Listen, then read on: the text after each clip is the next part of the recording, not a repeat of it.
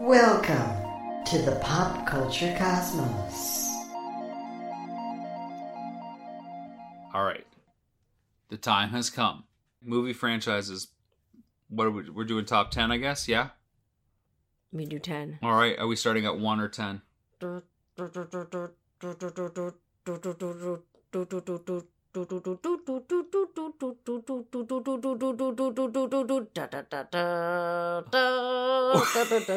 don't know what's going on right now. It's Star Wars, obviously. Is that number 1? Do we put Star Wars as part of this? Do we? I do. Why? Because it's the number one movie franchise for me. I gotta tell you, like, I feel like if it was just 4, 5, and 6, great trilogy, a franchise for sure. Number 1, easily. But now, some can make the argument it's been polluted. Oh. The prequels, the sequels. I'm not talking about pollution and purity and... Is it still as good as it once was, given that there's so much more out there? Is it really number 1? Yes, it's number 1. Well, I'm going to say that we can agree to disagree. Meaning, it doesn't matter what we think. We can put it at number 1. I think what's more interesting is every other franchise after it. Yeah, I know. I think that's the interesting part. So... what's it going to be? What comes after Star Wars? Or what would be number 1 in a world where Star Wars didn't exist? I have Jurassic Park franchises. I think it's good, but I think only the first film is really like that home run. The other 4 aren't as great. Diminishing returns the more you go on. I would put Indiana Jones above Jurassic Park. Yeah, another kind of adventure film like that. Yeah, I like the Indiana Jones I put series. Back to the Future maybe ahead of Indiana Jones. And what about Batman series completely? Yeah, this is a hard one. I mean, Batman is definitely a franchise. They don't all connect. They don't all need to connect. No, they're not completely cohesive. But... I would probably put Batman ahead of Jurassic Park. Jurassic Park, sure, favorite film, but the Batman franchise as a whole ahead of Jurassic Park. So Jurassic Park, Batman, Indiana Jones, Back to the Future. When I think about things like as a franchise, I think about like how much stuff came out from the movie and how much swag and merchandise. And that's probably fair. We should probably talk about what consists of a franchise. I mean, a trilogy for sure is a component, but how much merch is out there? How many ancillary things? I would say Ghostbusters is a franchise. Yes. 2 films. In the 80s. Well, 1 was in the 90s, and then there's going to be 2 films since, but they have 2 animated series that have spun off. Of course, a video game is out there. Several video games, to be honest. So that's a bona fide franchise. Transformers is a franchise. Yes. Lots of this stuff. Would you put Transformers in the top 10 at all? No, I wouldn't. I absolutely would not. I agree. Not in the top 10. Not in the top 10. It's a great franchise. Great franchise. Not top 10. No, I don't think so. Yeah, Batman's in there. Then you gotta say, what about Superman? Not for me personally. Oh, do I like the Superman movies more or the Batman movies more? If I had to only pick one, I kind of like the Christopher Reeve Superman movies a lot. Yeah, I like them too. I love them too. But I'm a sucker for Batman. Okay, James Bond. We're talking 23, 24 films. That's an epic franchise. It is an epic franchise, and it's also, it's pulled in so many other actors, you know what I mean? Because all the Bonds, but it's survived casting changes. Exactly. That's why it makes it a great movie franchise. And you know what the ottle movie franchise is, and I don't know if you'll agree with me or not, that I think is fantastic, but just because for the way it aged, not only just for the film, but for what was going on in the world, what was relevant at the time, the Godfather films. Yeah, good franchise. But again, when we talk about franchises and how much stuff has come out, I don't exactly see a ton of Godfather merch and like... That's because they all sleep with the fishes. Okay, there is a video game. Yes, I know. I think there's been graphic novels. I've played the video game. There is stuff out there. I don't want to say there isn't, but I think it's kind of a minor on a franchise. Great trilogy. Important films. Dude, I got stuck on playing the Godfather video game on, I think it was Xbox. I didn't leave the house for 3 weeks one time. And there was no quarantine. Right. I was just eating spaghetti in my underwear being Michael Corleone. I gotta say, I don't think it's gonna make the top 10. Fine. Not compared to these other ones. Okay, so we got Jurassic Park, Indiana Jones, Back to the Future, Batman, Star Wars, James Bond. So James Bond is 5. So now we got the top 5 left. Okay, we've kind of said Star Wars is number 1, so we got to figure out 2 through 5. Do we put, is Jaws up there? That, I mean, there's a lot of Jaws movies, I don't think. What about Saw? And what about the horror films? Nightmare on Elm Street? Yeah, I would. Friday the 13th? I like that. To me, I like both those films, but I would put Friday the 13th up there more because that franchise even grew more after like Wes Craven's New Nightmare. And what about like the Night of the Living Dead sort of films, all those Romero films, Night of the Living Dead, Day of the Dead, Land of the Dead, This of the Dead. Those are fair, and obviously there's whole Romero thing. It's hard to say that like Romero is a franchise because it's not a whole movie. That's like saying Tarantino is a franchise when, you know what I mean? Films. Certainly great directors, and that's a whole nother discussion we can have when we build another list. Oh, yes. I don't know where those fall in there. I don't know that we can kind of classify that stuff as its own thing. I mean, Of the Dead is a franchise. Sure. Blank of the Dead, but whatever it is, you know. But I don't know. Certainly a huge legacy. What about this? Lord of the Rings, Harry Potter. I know. I love both I think of Harry those. Potter is in the top 5 for sure. For me. And for at me, least. it would be, I'd have to combine like the Lord of the Rings films with the Hobbit films.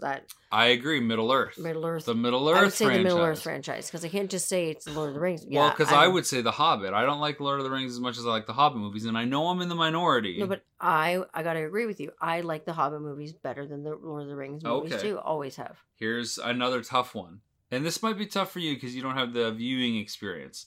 The Marvel franchise. Because I haven't seen all of them, right? The MCU. That's one kind of franchise because they all crisscross together. Yep. And again, that's 20 plus films. You know, it rivals Bond in terms of sheer numbers. I think that's got to be in top 5. I mean, it's impressive the amount of films they've made. Again, the merch, the footprint of the franchise. Absolutely. Of course, you know, the Avengers big combination, part 1 and part 2, Infinity War, and I forget the name of the second one, but yeah, see, that's how long, that's how much like I've watched. The Power it. Glove of Destiny and Rubies. Yeah, something. Well, it's the Infinity Gauntlet. I just can't remember. I know the first one was Infinity War, and then I hang my head in shame. Me too. Avengers. Me too. Yeah, I'm gonna have to look it up because this is too embarrassing. What has become of me? Avengers. Did you take a blue pill? Endgame. Endgame, because it was the end. Yeah, it was the end game for This is the end, my friend. Beautiful Okay, so that's friend, Harry Potter, the end. Middle Earth franchise, Avengers. That means we need one more, something bigger than the Marvel. What about Harry Potter? Well, it said it's in there. Oh, it's in there. Okay. Yeah. What else is out there? I know that there's people screaming at their iPods or whatever. Grease 1 and Grease 2. Grease 1 and I Grease love 2, you. yeah. Olivia Neutron-Bomb. They're saying Tremors. There's so many Tremors movies. Oh, what about? Is there something bigger that we're missing? What about like the Evil Dead franchise? Like Evil That's Dead not 1, bigger Evil than- Dead 2, that's not Army of bigger than- Darkness, and then they have Ash vs. Are you going to say I'm saying- the Evil Dead franchise is on par with Star Wars and the Marvel Cinematic No, I didn't say it was Universe? on par with this it. is what we're looking for. This is what we're looking for. Because we've got them all from 10 all the way to 3. And we've got number 1. We just need that number 2 seed. And I know you're thinking Ninja Turtles live I'm not action. thinking Ninja Turtles live action. It crossed my mind. And then Turtles in Time popped in there. You're like, can't do it. But that video game was great on SNES. Yeah. Was that the name of the third one, Turtles in Time? No, that was... what was the name of the third one where they go to Japan? Yeah, but... it wasn't called Turtles in Time. It had a different name. Yeah. Turtles in Time was the SNES right, I video know. game. I know. Yeah, because you watched me whoop the kids' butts at And see, I know it as Hyperstone Heist because that's the Genesis version. The better version. Suck Extra my levels. Genesis. Oh my god. Get out of here, Genesis. You get out of here. You can play with my Super Nintendo if you want. I feel like we're missing something. I'm looking around my room to see if there's inspiration in posters, but I've only got Muppets and Tim Burton stuff. Is there any Tim Burton stuff? What about like the merch, like this, the kind of niche that is all Tim Burton-y stuff? No, again, we can't pick maybe next episode we'll talk best directors. Okay. You know, and consider like the overarching run of their careers. What about Terminator? Yeah, those are a good franchise. Aliens. Aliens are a great franchise. That's pretty good. It's okay. First 2 are good, but then you get into like Prometheus and they're a little bit harder to chew on. They're a little bit more of a slow burn. well, the first 2 are good, and then everything else seems like a really bad rehash. It's like, what's up, Valhalla's Rising again on piano? What do you think? God, The last best movie franchise. It's a tough one. Yeah, it is. I don't want to cheat and go to my phone because I feel like if No, I it's feel if like it's it's- good, it we should should be know organic, it. Yeah, yeah. we should know it. What about Trek? Yeah, I would go with Star Trek. That's- There's a lot of solid. I don't know film. if it's number 2, but I think it's in the top 10 because yeah. there's 6 with the original cast, and I think there's another 6 with the other cast, 5 at least. Mhm. So I think that's in there. Oh yeah. Oh, that blue pill's kicking in. You're yawning, and now I'm yawning. How are we gonna do this movie thing? Like, Well, what- I don't know. This was your big idea. Why this genre? Because I said, do you want to talk about movie genre? You said, sure. I'm like, what genre? And you said science fiction, fantasy. Because this is a movie genre that I like a lot. Now- A lot. Now, okay, so what do you want to talk about? Some movies. What Okay, the but heck? why this genre? Because I enjoy this genre more than it's a good escape for me and a lot of people. You know, Okay. I love this genre. It's enough to take you away, but still kind of keep you grounded. I am almost already convinced, by the way, that Mhm. my interpretation of this genre is going to be much more different than your interpretation of the genre. But I'm also going to predict that we're going to have at least 3 films in common Okay. on our list. Now, Mine's 12. It's not 10. Well, that's cheating already. I don't care. I should tell you that mine is 15. Yes. Well, no, I did 10 pure ones. And we didn't say, we said film and TV. So I said I did 10 pure ones. I didn't do any TV. I did And then all film. I did 2 other categories that I thought had elements of sci-fi fantasy, but We're not weren't talking really about elements here. sci-fi Oh. fantasy films first. Hmm. Okay. All right, bring it on. What do you Okay. got? You want me to go first? Yeah. No, you You go go- first. no, You I'm- picked. No, I You picked picked. the category, so you bring it. Touch blue, make it true. Go ahead. Go ahead. Howard the Duck. Oh. What? What's Why the is matter? this on your list of all-time favorite? Because it's just such a weird, campy, Ducky. sci-fi, weird film where Cleveland? Yeah, you flies from outer space, into Earth. There's there's a crazy science experiment. There's a guy who's gone nuts. There's Favorite moment from it? favorite moment for Howard the Duck.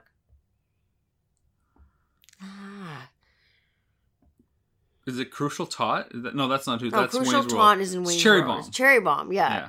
I love her bit. I love when he starts just staying at her apartment. Like it's just Like, it's want to watch Letterman? Come on, Ducky, let's watch Letterman. yeah, and they're just best buds. It's so sweet. I love it. Leah Thompson's adorable in that movie. I love that her band plays in a punk club behind a cage. well because it's so rough, right? Yeah, something It's like rough that. time. And Tim Robbins, a young Tim Robbins, is their Oh manager. yeah, he is so young Yeah. in that. Oh my god.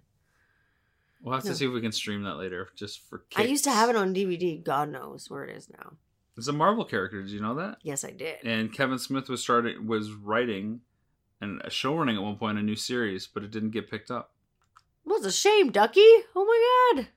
What do you got? If What they do you were to got? reboot Howard the Duck, you could be what's her name? Leah Thompson? Yeah, No, what's I her think- character? Oh, I can't remember her name. It's not Stephanie. Nah. Wow. Oh, you're looking it up? No, I'm not. I think Leah Thompson was about 25 in that movie. I'm pretty sure my age ship has sailed. Okay, I'm looking up Leah Thompson, Oh, for crying out Howard the Duck. Is it Beverly? Beverly. Yeah, I didn't even get that what I Beverly. guessed. Yeah, Beverly Switzler. Switzerland. All right. And don't you know Ed Gale? yes. What's the story there? Is that why you like it? No. Not at all. It's a Ed great Gale's from our hometown. He Mm. lives in our hometown. from London, Ontario. And he's here now. Does he still work in a tattoo store? Isn't that the story you told me? Mondo. Oh, cool. Cool. Mondo's been dead for 1,000,000 years, though. It's not a. There are no tattoo companies right now. I've got, What do you got? What do you got? Star Trek: The Next Generation. Great film. The reboot, like the new one, or No, OG? Star Trek: The Next Generation. It's a TV series. Oh, the TV series. 7 seasons long. Really great thought pondering questions about humanity and moral Oh, conundrums. TNG, yes. No bad no bad people, just a lot of bad choices sometimes. Worf's Kinda- birthday, such a good episode. Harrison. Harrison loves it so much. It's funny that he's gravitating towards a little bit of it. It is really funny because I'd watch it. Like, he thinks it's like he sees it as a big privilege to like stay up late when you're like traveling and stuff and watch like Star Trek The Next Generation with me, and Captain Picard comes on and he's just all excited. It's interesting to see him. He's just at the age he's starting to get into live action stuff, Which is amazing. yeah, he's right on the cusp, like 80% animated stuff, 20% live action. Yeah, because we started watching a little bit of Harry Potter and the Philosopher's Stone tonight, and it was like Which is the Sorcerer's Stone for everybody else in America. Yes, so he was just he was engaged, but he was just like waiting for, like, he couldn't believe what was happening. Like, each sequence after each sequence, all the owls like on the uncle's car, and then all the letters coming through the mailbox, and his face. It was funny to watch him. I could hardly watch the movie. You're listening to the Pop Culture Cosmos. For the latest news and information, analysis and opinions on the Los Angeles Lakers and the NBA, check out the Lakers Fast Break podcast today on wherever you get your podcasts.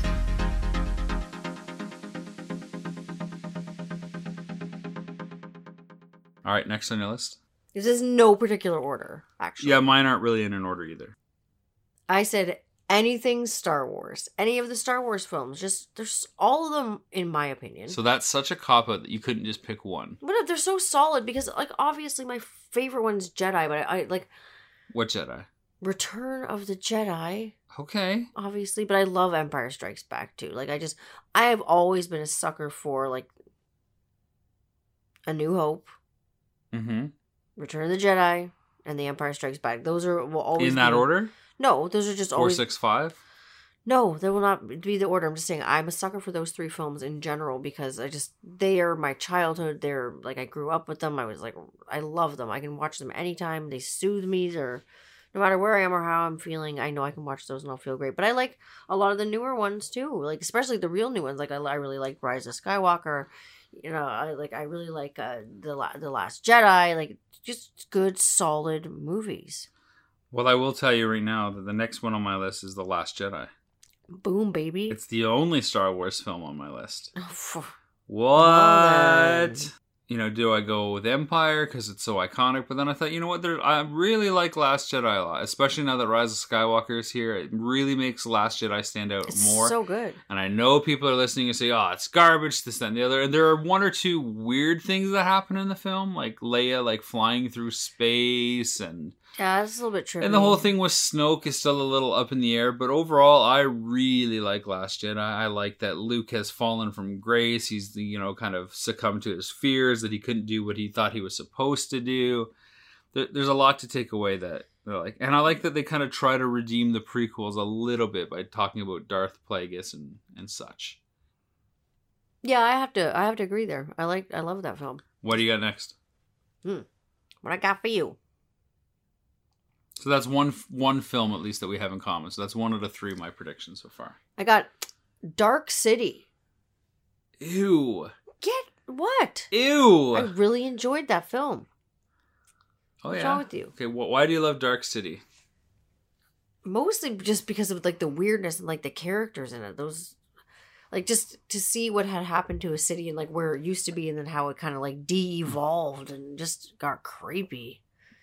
I like to see like the de-evolution, the crumble, those sorts of things. I like that storyline. So That post-apocalyptic kind of... yeah, like when I saw it, like Welcome to the chapter called Coronavirus before that happened. jeez Louise, no kidding. No, so I enjoyed Dark City. What do you got next on yours? Starship Troopers. Oh, that's a good film. That's It's a a good film. solid film. It's It's not just a good film. It's a solid film. It's not on my list, but That's your fault and not mine. Starship Troopers is great. Would you like to know more? Sure, give it to me. That's a joke. Did you understand the joke? No, I didn't. In Starship Troopers, you see all these different ads from the computers. Oh. Like, do you want to know more? You click to know more. It's just great. It's great satire, an over-violent society, what it means to be a citizen versus a civilian, your rights and your duties, and how we're, thrown into these different groups in life, and how we either defy them or kind of, grow above and beyond them, and how we live in the, military complex of life. I don't know. I just think it's great. I think it's really tongue-in-cheek, like all of our Verhoeven stuff. Big time. It's over the top to make a point of how much excess we surround ourselves with. Constantly, still. Next on your list. Alien. I have Aliens on mine. Oh, I didn't know which one to put, so I was like, oh. And I love I this. I like prefer the the second se- one better yeah. than the first one. I always will. But like that series alone is just great. Love it. I love it. What do you like about the first one since you put the first one on your list? Just because it was the first film, just it really scared the crap out of people when it came out. Like it really was like being stuck in space and, you know, thinking you're okay aboard this craft and then learning you're stuck on there with something. Like that's horrifying. I think the way it made people feel confined and claustrophobic and uncomfortable when it came out. That's why I like that film. You know, similar ideas and themes to my next film, but like a bit of a reversal because you don't initially get that sense of claustrophobia and you know what you're dealing with. Mm-hmm. That's Ex Machina. I knew you were going to say Ex Machina because I almost put that on my list. I'm like, no, he's going to put He's going to put it on his, and I don't want to talk about it if he's going to talk about it because he always talks about it. No, it's just that... go for it. I just love it because it's that simple three-hander. Yep. Set up 3 characters, isolated situation. Although it's not painted as, you know, they're cut off from society. It's a privilege to go there. It's not painted as that at all. It's like a once-in-a-lifetime opportunity to check something out. Yeah, it's like almost they treat it like winning the lottery. And it slowly breaks crumbles. down. Yeah, I like the watching the breakdown too. Much like Jurassic Park, which is also on my list. That's on my list, baby. Okay, well that's almost 3. You didn't say Aliens, you said Aliens, so I'm going to say 2 out of 3 still. Oh. But Jurassic Park, which is next on my list, is all about the oh my god, the wonder, the surprise. Next on my list too. You know, the wonder, the surprise, science actually able to do the impossible, and you get to live through the main character's eyes to see it come to fruition and see it ultimately fail. Yes. So you had Jurassic Park. What was after Jurassic Park? Predator. Okay. Yeah. Okay, what about Predator gets you? Not on my list. Well, because it's another thing where it's just something where you're, again, isolated, like in a jungle. And, you know, you think you're pretty, you know, butt kicking and everything. But then there's this thing that you can hardly see. So just like Alien. Exactly. But it's... Alien in the jungle. But pretty much. You've got this freaking dreadlocks and craziness. And sometimes it shows itself and sometimes it doesn't. And you got Arnold Schwarzenegger like a MF. Like, you just... kicking. But I also love Terminator for this reason. Terminator. The Unstoppable Monster. He's a great sci-fi movie, Terminator. Yeah, Terminator's solid. Predator's pretty popular. I mean, there's been a ton of spin-offs. Predator 1, 2, and then you got like Alien vs. Predator 1 and 2, and then you got action Predators. Figures. We even have Predator action figures in this house. Here's some. Yeah, we've got xenomorphs and stuff. It's a pretty popular franchise. Next on my list is RoboCop. Oh yeah, RoboCop's great. It's great sci-fi again. Paul Verhoeven. So violent. When you're like, I watched this when I was 8 years old. I did. Holy Christ! Like, that scene where Ed 209 just like malfunctions in the boardroom and takes out the guy who like doesn't, you know, you have 10 seconds to comply before I unload like 50 clips on. Before it's I so like you. unforgiving. It's completely amazing. Like those movies like Starship Troopers, RoboCop, Total Recall to a lesser extent. Again, Paul Verhoeven. What about like The Fifth Element? Those are movies. I never saw Fifth Element. Really? I'm trying totally over the top. I'm trying to make a comment right now. Okay. About that style of like tongue in cheek but dry humor. Yeah. That really describes my kind of humor. I think that's me a lot. That between that and like Muppet zaniness, that's my humor. That is where you are. Yeah, for sure. Yeah. That's definitely your brand of silliness. Yeah, I agree. For sure. Next on your list? I got Close Encounters of the Third Kind. Yeah, it's a good one. I love it. I got to be in the right mood to watch it. Oh, yeah. I never kind of get through it, though. Like you said you always fall asleep. I always fall asleep, so I'll like have to pick it up halfway through to get to the end, or I'll only start from the beginning and get a little bit. Well, I can watch young Richard Dreyfuss for forever. I've bought it like on Blu-ray. I've bought it on digital. It's always on Netflix or somewhere streaming. Yeah, somewhere streaming. It's a great film. It's a beautiful film. It was Spielberg's passion project. Mm-hmm. It was all about love, that movie. That's why I like it so much. It's a good film, and I mean, I still think it's one of like Spielberg's favorites, but it's not one that he always kind of plays the card. Not his go-to. No, yeah, exactly. Yeah. I agree. He's always like, you know, Schindler's List, E.T., Jaws. And E.T. was on my list, actually, to be perfectly honest. Oh, yeah? Yep. Not on mine, but similarly, what do you got? Maybe WALL-E. Oh my gosh, I almost put that on my list. Oh, I think WALL-E's a great sci-fi film. And it's so sweet, too. It just, again, you want to talk about world building and where the world goes and who the characters are and how things change. Film. It's a great film about humanity, though, right? And it's so good, like it's so relatable to children. I think the best sci-fi is all about humanity, right? Like I mentioned with Star Trek Next Gen, what are the decisions that you're making? What is the moral conundrum? And even with all these different monsters like Predator or the Terminator or the Fly, like Fly, another one on my list, film, or an Ex Machina, it's not necessarily about the creature or the monster, it's about how the humans react to it. It's all about reaction. Same with Jurassic Park in that action versus reaction sort of deal. Similarly, rounding out my list, kind of like WALL-E, is a somewhat, I want to say a big film, but I guess it really wasn't that big of a film, although it was nominated for Best Screenplay. What? Children of Men. Yeah. I think it was Clive Owen was the lead in it, and that's the future where nobody can get pregnant. Yeah, that's a freaking weird And he finds movie. a girl that's pregnant, and he has to get her to basically, the resistance, so to speak, and it's like an impossible journey across England, evidently, to get her to safety, and how far is he going to go for the greater good versus his own well-being? Well, needs of the many versus the needs of the few one. And that's why one of my films that made it, the original version, it's the same sort of idea, utopian sort of society, the original film of The Handmaid's Tale with Robert Duvall. Dystopian, rather, yes. Utopian, dystopian, everyone, Fruitopia. No, Elizabeth McGovern's in that, Robert Duvall's in it, I think Catherine Deneuve plays in it too. It's a great film, and now that they've adapted it to that amazing series with Elizabeth Moss, which is amazing. You have to see the original film first. I remember reading. I kind of want to see the original Westworld as well. Yeah, me too. Then the remake was good. I remember reading the book, Handmaid's Tale, like in English class or something, because I had to, and then seeing the film and just being like, well, that's pretty out there. And then the series is great. So for that reason, such a cool film. So, remember how I said I've got 2 subcategories that I didn't put on my main list? They're not quite. Because I didn't think the sci-fi element led like they did for all these other films. Okay. So, the first one are comedies with the elements of sci-fi stuff. Sure. And they're listed Bill and Ted. Yep. Back to the Future. And Ghostbusters.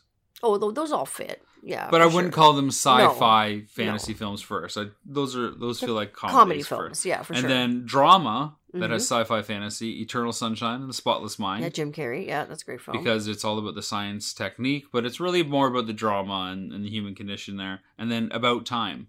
Oh, that's Rachel McAdams and Domhnall Gleeson. Yeah. Bill Nighy. Yeah. So those are my 2 subcategories. Yeah, he played the dad, Bill Nighy. Yeah. That was a good film. What else is on your list, or did we cover it all? Well, sci-fi, more fantasy stands out first, like obviously The Dark Crystal and those sorts of things for me, yeah. Yeah, okay. I didn't know if you were going to do like a separate fantasy genre for another episode. No, well, I guess I won't get to talk about those films then. Well, we can do fantasy it up. We'll see. Baby. I don't want to give anything away. You're listening to the Pop Culture Cosmos. Don't touch that dial. Wait, do people still use dials? Coming soon from Rob McCallum Films, Zero Cool Films presents Action Figure Adventure. Super collector Jay Bartlett hits the road once again in search of action figures' most iconic and noteworthy and rare figures, all in the name of creating the most ultimate action figure auction ever. He fronts the cash, the charity benefits in the end. What will he get, how will he get it, and how well will he do? Find out November 1st, 2020. This and many more from Rob McCallum Films.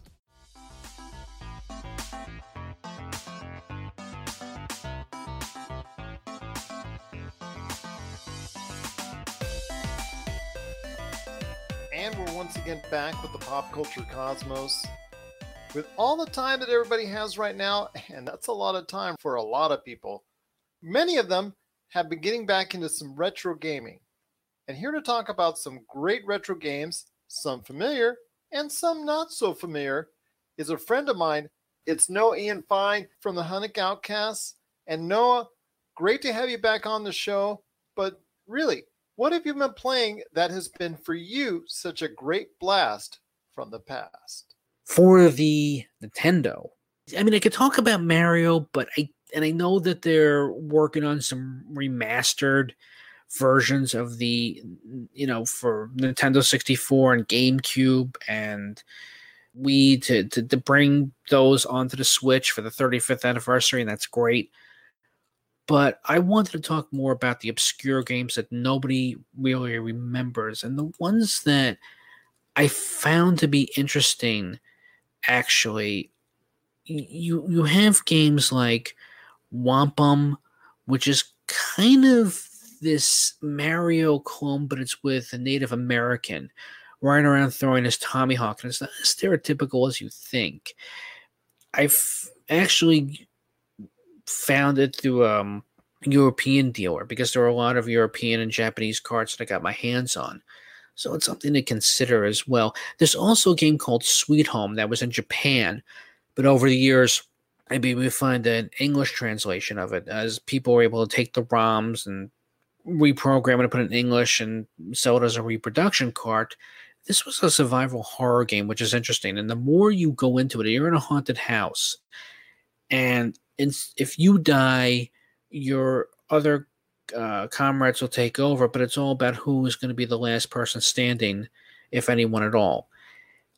There's also Maniac Mansion, which was a LucasArts game that was here in the States. It's a point-and-click adventure. You're going through a haunted house, saving your girlfriend from this meteor that crashed in front of this mad scientist's house.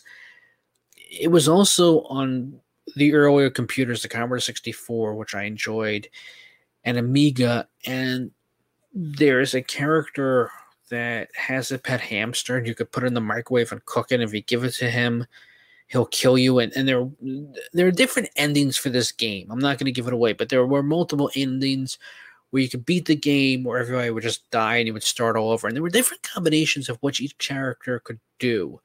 So that I found interesting as well.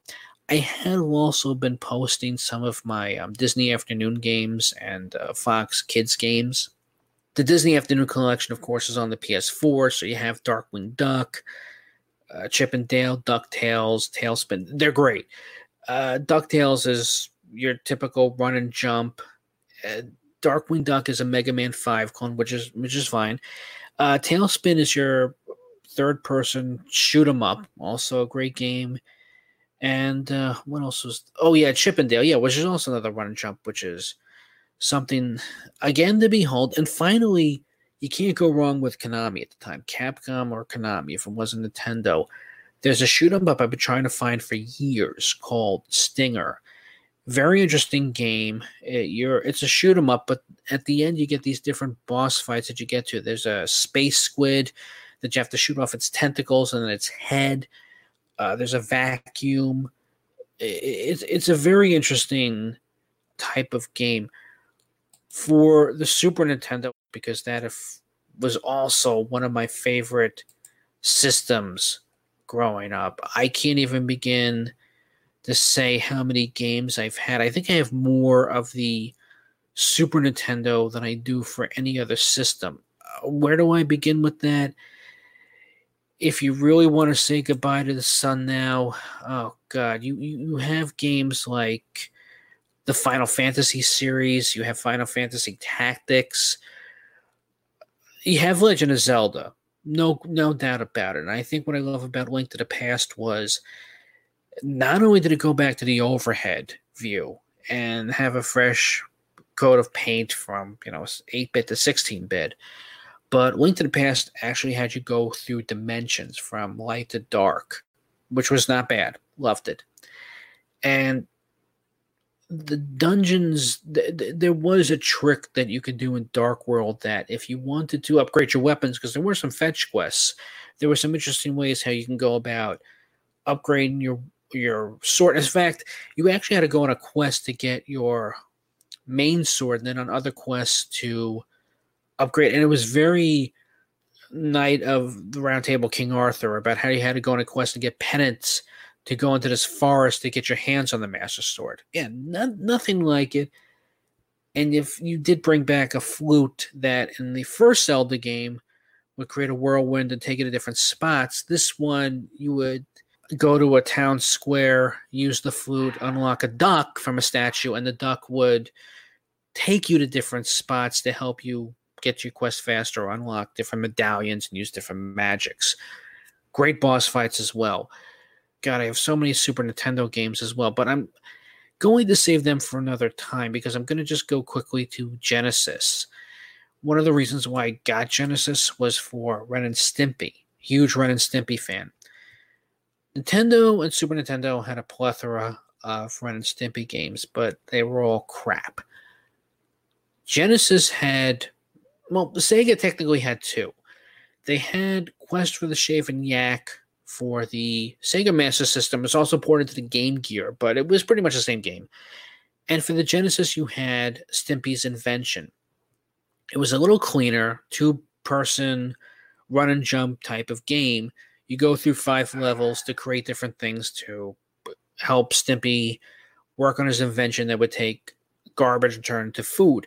What's great about the game, you can press the select button to switch between Ren and Stimpy, and not only was it jumping and attacking enemies, but each character had their own ways of attacking it. Like, Stimpy could jump at enemies with his girth. Ren was known for his smacking, so he would smack your enemies.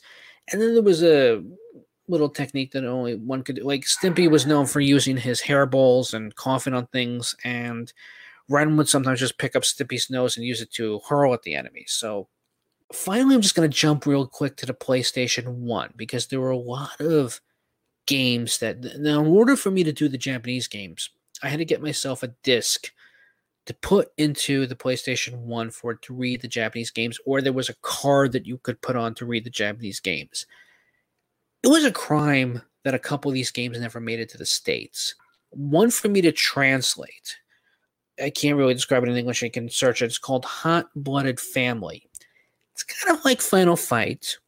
You fight drug lords, but the difference between this game was that you would go to the fishing pier in Japan and get swallowed alive by a blue whale. And now you're inside a blue whale with the person you were fighting, and you're in the stomach, and you see these mutant crabs with boxing gloves. While water is rising, eventually the whale would spit you out, and you're still fighting on top of the whale, and only in Japan. Another game was kind of interesting called Rhapsody, a Musical Adventure. I've seen this game. I heard it was very easy. It takes about 10 hours, but I picked it up anyway. It's pretty much a tactical role-playing game. And the cutscenes, they play like a 1980s primetime special. Not bad. You know, the voice actors have some great set of pipes. It pretty much deals with your antagonist and protagonist. They're fighting over Prince. Our heroine wants to find the man of her dreams, but she's an orphan, and she's friends with a puppet that will only talk to her. It's a magical puppet, but only they could share a bond to talk. And the puppet pretty much tells her, if you want to find the guy, you can't do it at home, go out. So she goes out. She sees a dragon. She sees the prince. She wants to save the prince, but the prince saves her. But then he's turned to stone, and now she has to go on a quest to get 5 Heartstones and to kiss him to break the spell. But if you can Google her song, like her introduction, it's awesome. It does play like a 1980s musical, so it was very easy. They ported it to the DS, where it's more turn-based because the PlayStation 1 is a tactical game where you have to move your character in different directions. And if you have a short or long-ranged weapon, it's depending on how you stand in front of your enemy, or if you have magic, where they are in the box or boxes that you could use your weapon. At the time, I didn't like tactical, but after playing something like South Park Stick of Truth and Fractured But Whole, I went back to this. It's again, I wish they would make, more of these games and make them a little longer, but it's definitely worth your time. Well, no, I cannot thank you enough for stopping by to talk some great retro gaming. Looking forward to you checking in over the next few weeks with some more retro gaming thoughts right here on the Pop Culture Cosmos.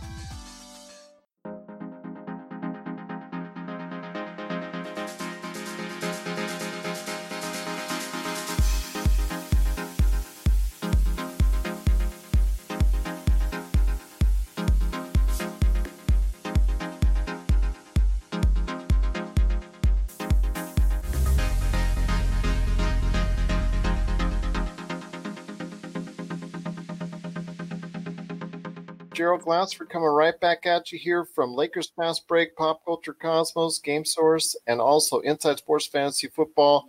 We want to thank you so much for listening to all of our great shows. And this guest, once again, returns to us. He had such a great time in our previous conversation that he came back. Anytime I can talk NBA draft, it's just a great opportunity indeed. It's the man behind NBA Draft Junkies. You got to go ahead and check out his work today at NBADraftJunkies.com. Plus, also for detailed breakdowns, you can go ahead to YouTube and check out his YouTube page right there, NBA Draft Junkies. It's Rafael Barlow. And Rafael, thanks again for coming back. Love to spend more time talking about the NBA draft. Thank you for having me on.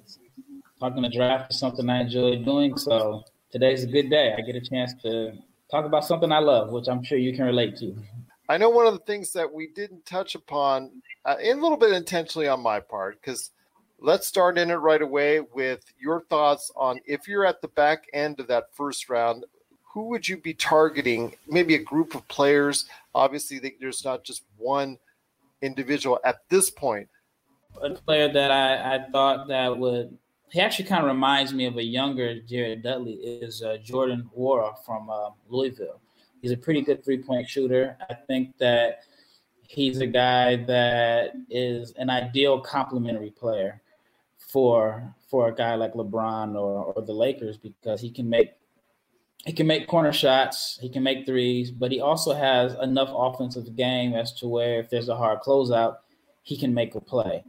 Mm-hmm. And and like I said, he reminds me of Dudley, maybe even body size. Even Dudley back in college, he was very good. A lot of people forget how good Jared Dudley was at Boston College. And the war reminds me of Dudley a lot. So, and who better to mentor him than Jared Dudley? That's true. He's a great pro, although when he steps out on the court at his age now, his body type, it looks so much vastly different than what it was when he was younger. And he's still able to go out there and give you a few good minutes, take a couple charges and whatnot. But yes, his professionalism is one of the reasons why he's still on the team. And I agree with you on that. If he can go ahead and develop like Jared Dudley has in the NBA, that can't be a bad thing at all. Because defensively, and the fact that he is a good three-point shooter, 3-and-D is a marketable commodity in the league. No matter if you're going to be a starter or coming off the bench, if you can have a 3-and-D ability, you're going to be wanted in the NBA. Yeah, I mean, there's a very high need for guys that can space the floor and that want to play defense. It's interesting because there are guys that probably aren't good one-on-one players. You know, back in the day, you always thought of a great NBA player as a guy that can go out and score and create a shot. And now those guys are falling in the draft because if you're not good enough to be the main option for a team, then as a scorer, I feel like your stock drops and they need guys to play around the guys that they're paying $20, $30, $40 million to. So being a role player is very lucrative nowadays, especially if you like playing defense. And as you know, numbers mean more now than they ever did. And dealing with all the analysts out there and all the analytics, and you see that people are more interested in the numbers. And if efficiency is something that you bring to the table, efficiency is going to go ahead and win out on the day because as you spoke about, the playmakers that are following the draft or the playmakers that are here in the NBA that can create their own shot but don't shoot effectively or efficiently, they're not as much beloved as they once were when you and I were younger, 90s, 2000s, whatnot. And I'm going to use the example as far as Allen Iverson. You know, he could put up a lot of shots, get you a lot of points, but people were satisfied because of what they saw in the box score and what he brought to the table. But efficiency-wise, he was not as efficient as you would like him to see. And there was a lot of players who emulated his style. And that style of being able to command the ball, but also as well put up a lot of shots is not as revered as it once was in the NBA. Just because you could go ahead and take the basket doesn't mean you could go ahead and be top level player in the NBA these days, because a lot of it is still based off the numbers at this point in time. I agree totally. I mean, I think a guy like Deion Waiters, even though he was a top 5 pick, I believe his game was more suited for the 90s where you played isolation basketball. And Deion is tough one-on-one. As far as you need someone to go out and get you a bucket, he can do that. But it's the difference between, like in the 90s when they ran isolation basketball to now where it's more focused on spreading the floor, moving the ball, knocking down shots. And I think he'll help the Lakers because they need another secondary playmaker, but he wouldn't have been available like this if it were, 1998 or even like 2003. And he's an example of how the game changed has impacted his value around the league. Just keep him away from the gummy bears, please. Definitely. Once again, I'm talking to Rafael Barlow from NBADraftJunkies.com. You got to go ahead and check out his great site today, plus his YouTube channel, NBA Draft Junkies. It is a must if you want to go ahead if you're supporting any team and you want to get behind and get down on what's going on with the NBA draft. You have to go ahead, go over to YouTube, watch his breakdowns of all the major stars that are coming up there now and in the future. Check it out today, NBA Draft Junkies on YouTube. Well, Rafael, a couple more things I want to go ahead and talk to you about, aside from the Lakers per se, and somebody that they probably will not be interested in, but you never know. If they're, like you said, at their level, whenever it hits, is going to be a big man. If a big man is the best player or best option available for them, that's great. But overall, the need for a big man in the entire draft is not what it once was. When you and I were younger, it's got to be big man, big man, big man. Need that 7-footer. Now it's not as clear cut. Obviously, I was talking about the analytics, efficiency, be able to space the floor and all that. That's now, in many ways, a requirement for many of these young big men. And I wanted to ask you, when it comes to big men in the draft, James Wiseman still is standing out as a top 5, top 7 pick per se. His height, his ability, even though he didn't get to show it much at Memphis, is still very marketable commodity. But overall, what big men are still making an impact or can still make an impact in this NBA draft coming up? Well, I like Wiseman. I also like Okongwu from USC. I'm really high on him.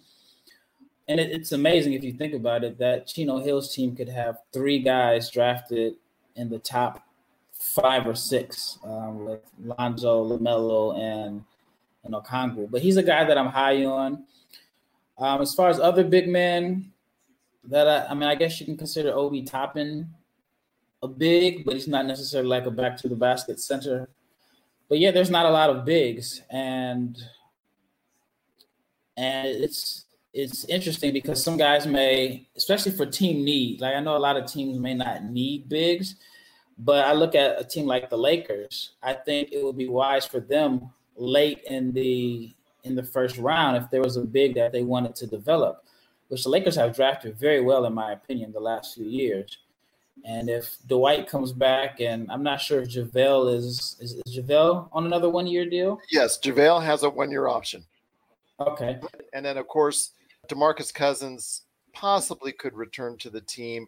He's working out at their facility, and he has a good relationship with the team. He does have the relationship with AD, and the injuries aside may make him come back to the Los Angeles Lakers if he doesn't have a better option.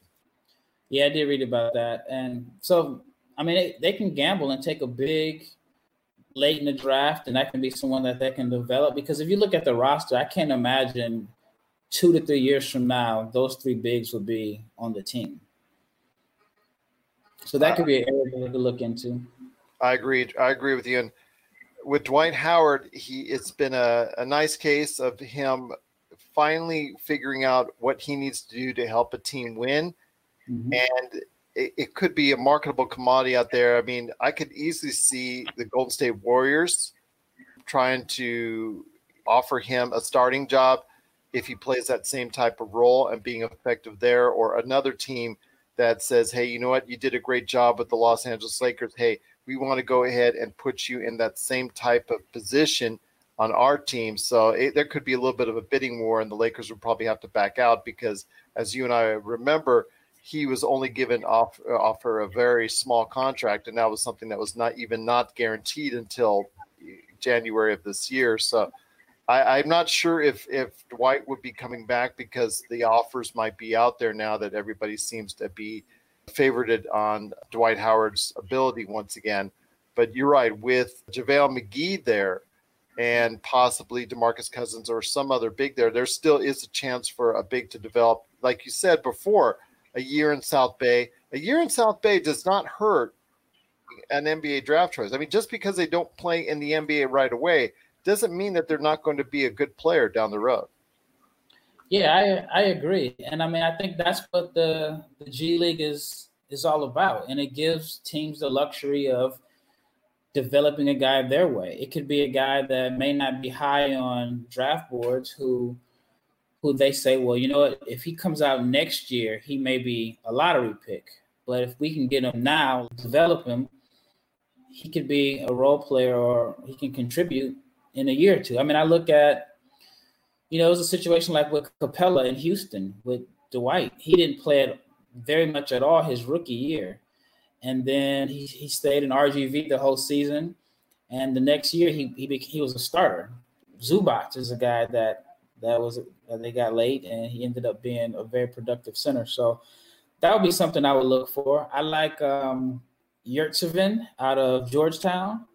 He was a guy that was projected to be a high draft pick maybe 2 or 3 years ago, but he's still really young. Even though I think this is like his third or fourth year in college basketball, he may only be 20 or 21. He's a guy that I think that I would take a gamble on if I'm the Lakers late in the first round. And he did get developed for a year under Patrick Ewing, so that can't be bad because, as you and I both know, Patrick Ewing, one thing he does know is the big man spot. And plus, he has that NBA assistant coach experience, so he knows what it's like on the NBA as of late, so he could develop that type of player. So, yeah, that would be a good choice as well. I agree with you on that. You're listening to the Pop Culture Cosmos. If you're tired of sifting through flea markets for rare and unique games, we can help. Retro City Games in Henderson, Nevada, only 5 minutes from the Las Vegas Strip, has all your favorite gaming staples, classics, and a wide selection of rare games with new stuff always appearing on our shelves. Come in and chat with Nicole or Doug about your love of games and watch as they help you complete your collection or find your childhood favorite. And don't forget, Retro City Games loves trade-ins. So if you have any Nintendo, Super Nintendo, Sega, Xbox, PlayStation, or even PC games, come in and visit Retro City Games today. Welcome to the new metropolis of gaming, Retro City Games. My friend, before we head on out, you wanted to talk about PlayStation 5 and also the Xbox Series X. PlayStation 5 introduced their new controller. It's got a lot of nice features. I wanted to go ahead and hear your thoughts on that. First off, what are your thoughts on PlayStation's new and upcoming PlayStation 5 controller, the DualSense controller? I'm going to mirror what a lot of other people are saying out there. It looks just like the Xbox controller. It's pretty crazy. Like it's lost that clunky, not clunkiness, but like that, how everything's so sharp and curved inward with the PlayStation remotes. It's lost that, and it kind of looks just like an Xbox controller, or even like the Wii remote, which also, or the Wii control, not Wii, but Switch controller, which also kind of resembled an Xbox remote. But it looks cool. It looks sleek. I don't have an issue with it, but I just, it just doesn't seem like there's a lot of creativity went into it. But also, I love the fun that the internet is having with it. Well, I like the fact that it has a mic built in. Now, I don't know how good the mic is, because you and I both know how much I appreciate a good mic. Okay. I have trashed headphone reviews before and headphones because of a bad mic. So, you know me and how I love a good mic. So if it has a great mic, I'm going to be all for it. And it still has the headphone jack there. Yeah. And I'm just curious, like how well, if the mic's in the controller, how well is that going to pick up your voice and not the sounds around you? That's why I like about, like the headsets that you use, the headsets that come with the Xbox, even like the some of the PlayStation 4 headsets. Like I like them because the mouthpiece is right next to your mouth, so you're not picking up. If you're playing, you have a dog running around the background or a kid running around the background, it's not picking all of that up. It's just, and that's something we've talked about before with your, like when you go to a speaker or when you go to a computer mic, it will pick up everything. Yeah, well, because it's omnidirectional, like it'll pick up everything around you, and that's why a lot of people buy the Cardioid, Yeti.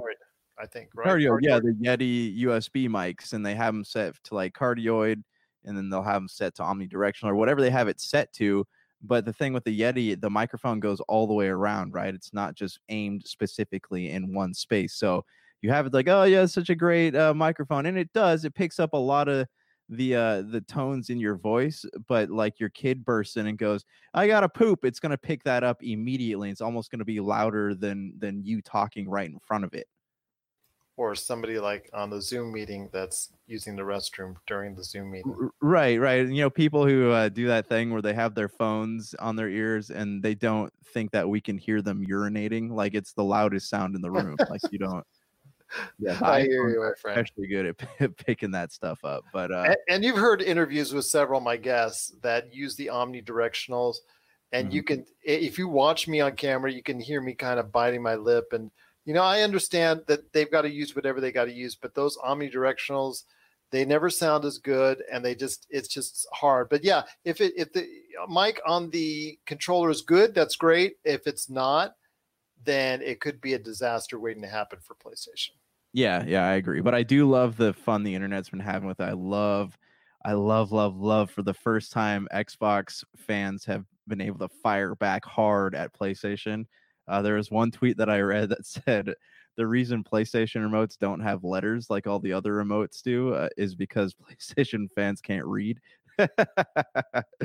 No offense to our friends, the Monroys and Doug out there. I know you guys love PlayStation. I'm just saying that it's funny. It is funny.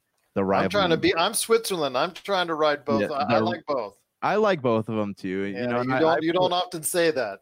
No, well, I mean, right now I have my PlayStation hooked up. I'm playing God of War. I'm doing the preload for Final Fantasy VII. So, like, I do like my PlayStation. I just like how the Xbox is a little bit more accessible. But that's a whole other conversation for another time.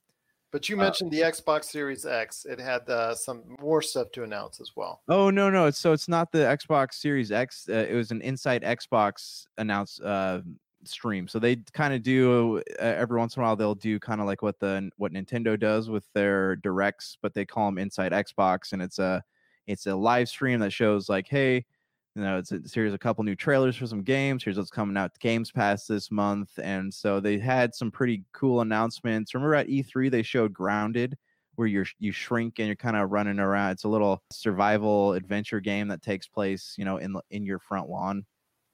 Do you remember that? It's made by Obsidian. So they showed more footage of that. That is supposed to be available to play on July 28th through the game preview. I don't think it's like officially out. And also they announced that the Xbox Series X, like you can play games and store them on any hard drive. You don't have to, there's no like specific Xbox oriented hard drive. You can just go buy like a Western Digital or a Seagate, pop it in there into the back, and you can just save whatever you want, wherever you want. Good things right there for you. Yeah. And so I mean, it's always that's nice, right? Like with what is PlayStation, right? You have to have a specifically designed. You have to have a specific hard drive for it. I know Xbox did that for a while, but then they did a patch where you can use regular hard drives now. It just makes it easier. I mean, the more proprietary stuff, it's bad. It's bad, and it's not functional for the gamers out there. No, and a lot of places don't like sell game accessories anymore, at least not a lot of them. So Microsoft is doing good things. Nintendo's doing good things. We're just waiting for PlayStation, to step up a little bit. Well, if the DualSense controller is worth anything, we'll have to wait and see. I'm hoping it is. I'm hoping it makes the PlayStation 5 comparable or competitive with the Xbox Series X when they both come out later this year. I'm looking forward to that. I know supplies will be limited because of what's going on with coronavirus, but I'm looking forward to it, especially when the price gets announced for each. So for Josh Peterson, this is Gerald Glasser. It's another beautiful day in paradise right here in the Pop Culture Cosmos. We thank you for listening. And here's hoping you have yourself a great day.